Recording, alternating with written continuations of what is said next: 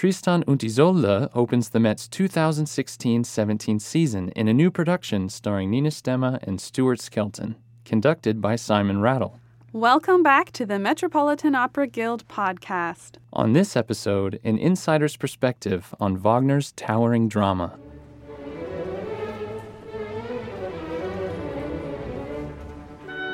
The Metropolitan Opera Guild is dedicated to enriching people's lives through an awareness and deeper appreciation of opera. Our podcast features lectures and events presented by the Guild in support of performances at the Metropolitan Opera. To learn more, visit metguild.org.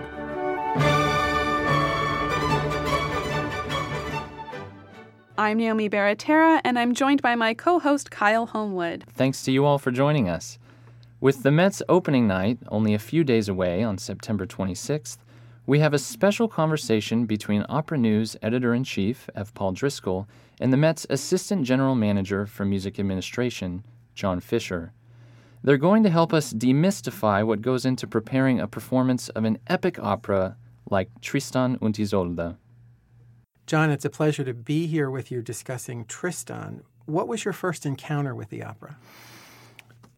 Well, my very first encounter with the opera was 1974, I believe. I'm almost certain it was that year. And I went to Bayreuth. Mm-hmm. I was living in Brussels at that time. I went to Bayreuth to hear my first Tristan, the first one I heard, which was Carlos Kleiber. And it was with Katarina Legenza, I believe, another Swedish soprano. Mm-hmm. Yvonne Minton, I remember, and Kurt Moll. Mm-hmm. And the tenor, I think, is a name I never knew before. I've written it down. Brilliot Helga. It's Helga Brilliot, his name was, with the Tristan. Uh-huh. And that was the first time I'd heard the entire opera. I'd heard bits of it, of course. I heard it in concerts and so on. But that was the very beginning of my career. I was very young.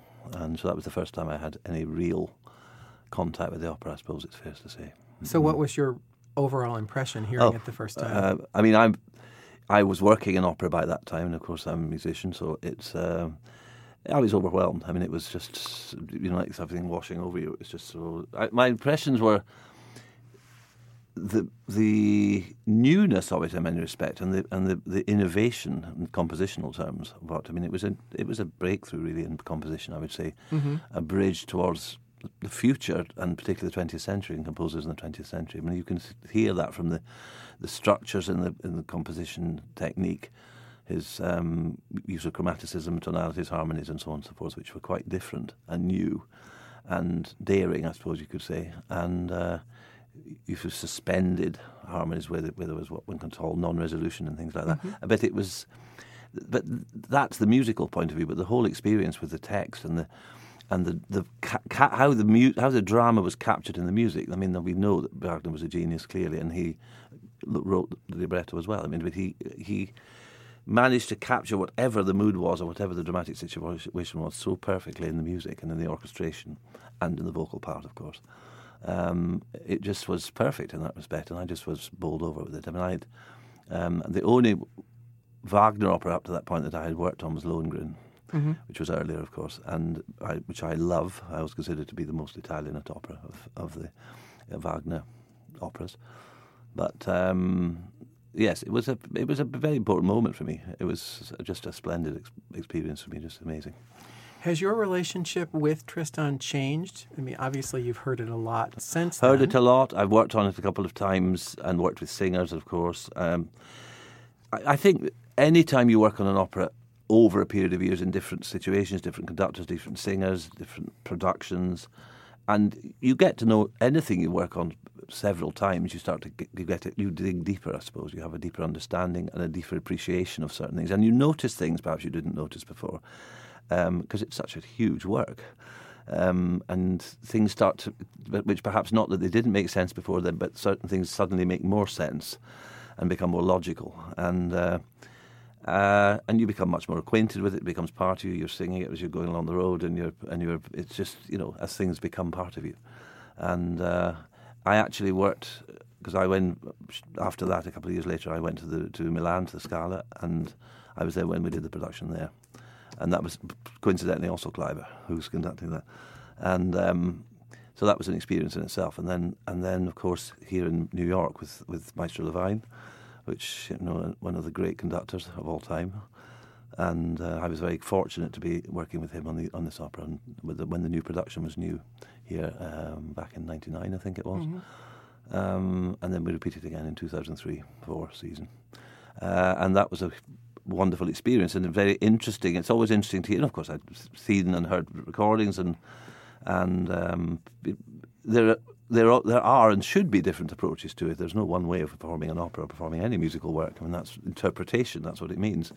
So it's always fascinating to me. And of course, you form your own ideas of how you feel the music and how you what seems, I suppose, logical is the best way in my mind anyway. How it seems logical, and that you think, yes, well, that's how it goes. That's how it should be, or how it feels right to you. I find that always very interesting. So the Met has another new production coming up this season on opening night, and Simon Rattle is conducting. He is indeed. So as the director or the assistant general manager for music here at the Met, how do you work with a conductor before the rehearsals start to find out what his interpretation is going to be? Well, before we get to that point, of course, I have a contact with the conductor and discussing rehearsals and how he wants the rehearsals to be in a broad stroke sense before he actually gets here.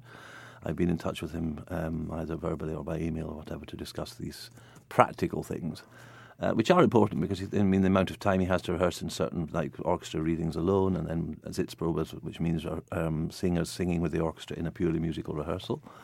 And then, of course, the next stages are the stage orchestra rehearsals, which we had one yesterday, and we have another one tomorrow.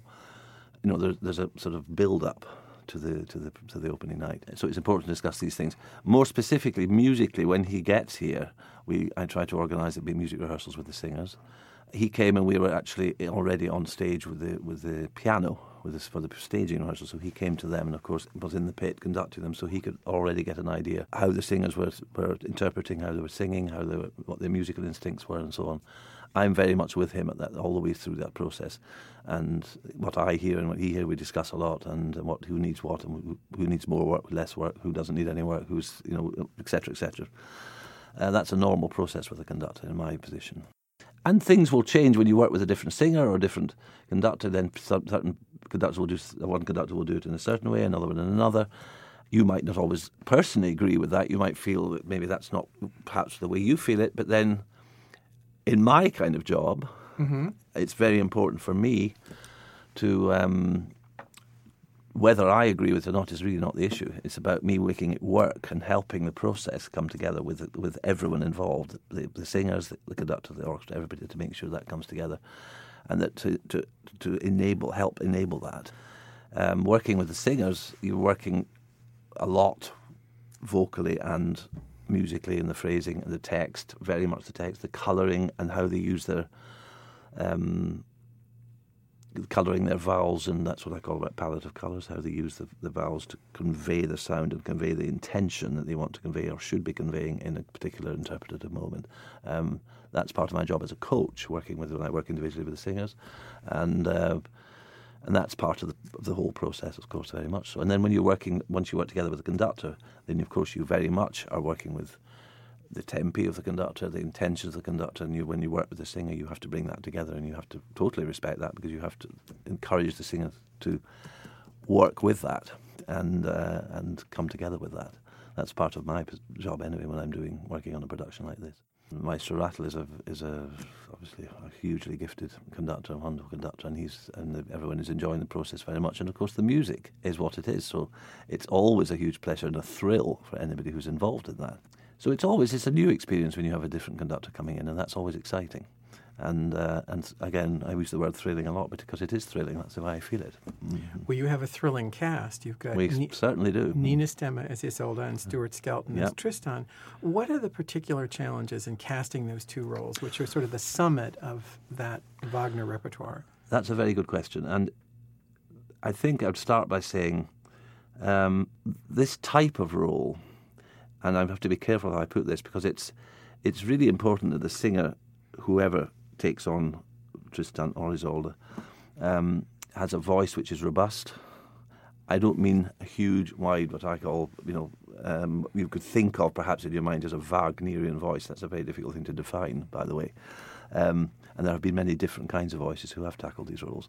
But what is important is you have to have a robust voice all through the range, because the roles require a lot of singing in what we call the middle of the voice, a lot of text, which of course is vital. You have to understand the text very, very clearly, and not only the text and the pronunciation and the clarity of the text, but the intention behind the words and the interpretative intention, the fantasy as I call it, that's got to be communicated to the public.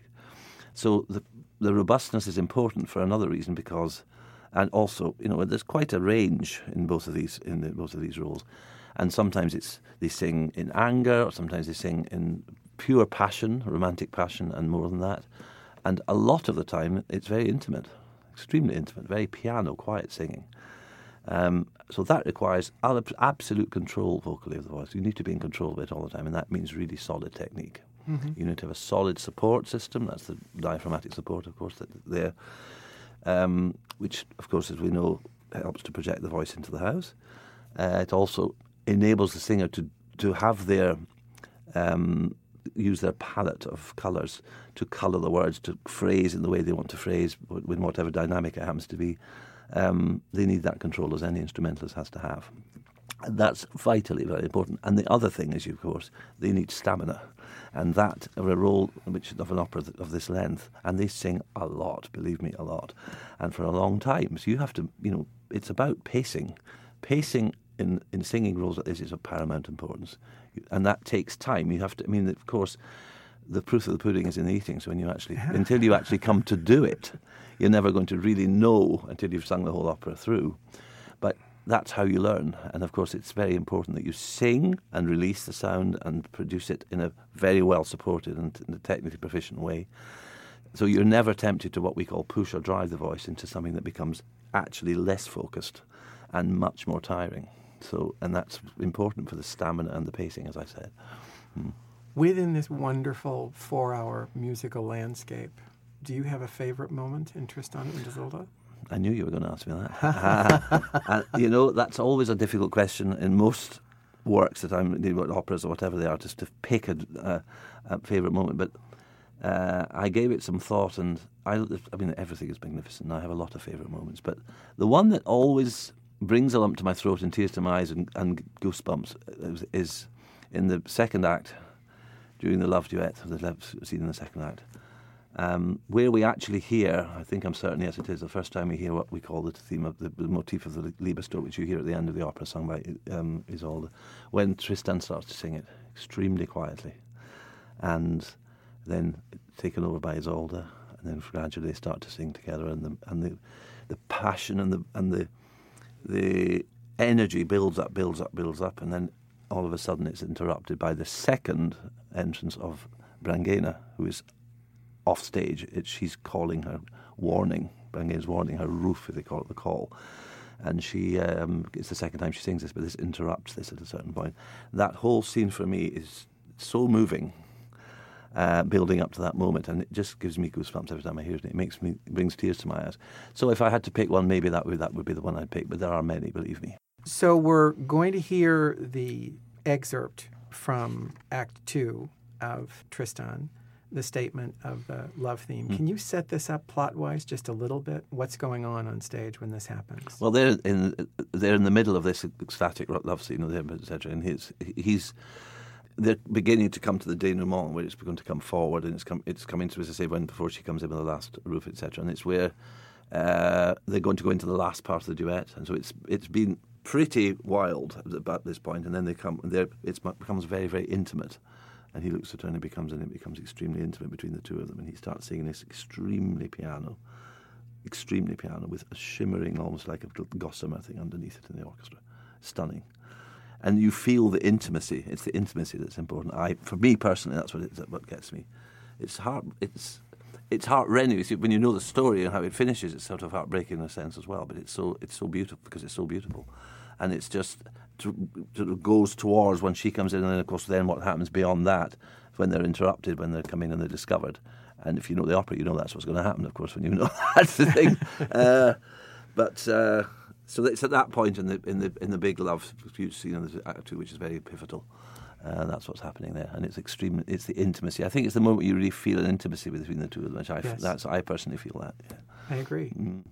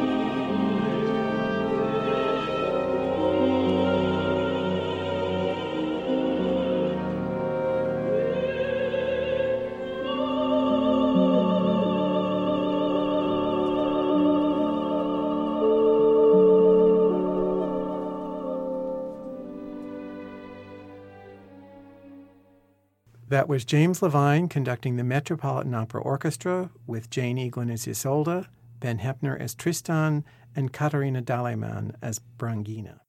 So a lot of us are very eager to hear Tristan come back to the Met because we love the opera. But for those people who've never heard the opera before, what's the moment that you would have them listen for? What's an extraordinary moment for a neophyte to? For a neophyte, well, I should preface this by saying, and I will say this and answer your question in a minute, but relating to what I said earlier, I do believe that this opera is one, and it might sound strange to say this because it's a long opera, it's Wagner, but even for people who've never been to an opera, who are not necessarily avid classical music fans, I would defy anybody not to be moved by it and not to be affected by it because it's so overwhelmingly beautiful and thrilling and all these things, moving.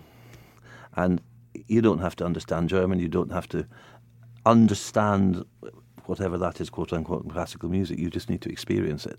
So I would urge anybody who has never been to this, or even never been to an opera, if you want a really amazing overall experience, come and see it. That said, in answer to your question, I think the obvious thing to say would be the very beginning of the opera. And that would be what's known now as the Tristan chord, which is the beginning of the thing. And it's so recognisable and so unique.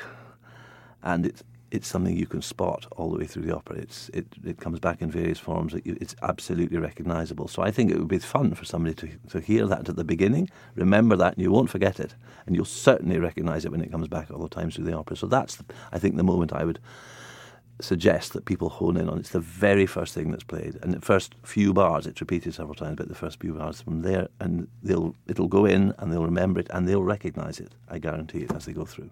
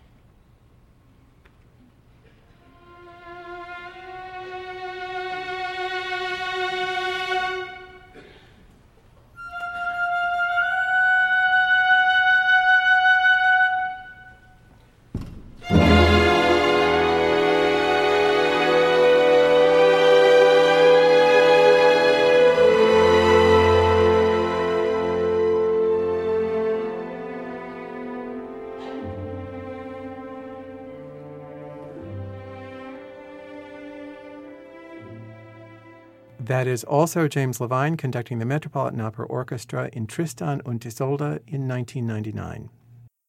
Do you have a favorite part of your job as it stands now?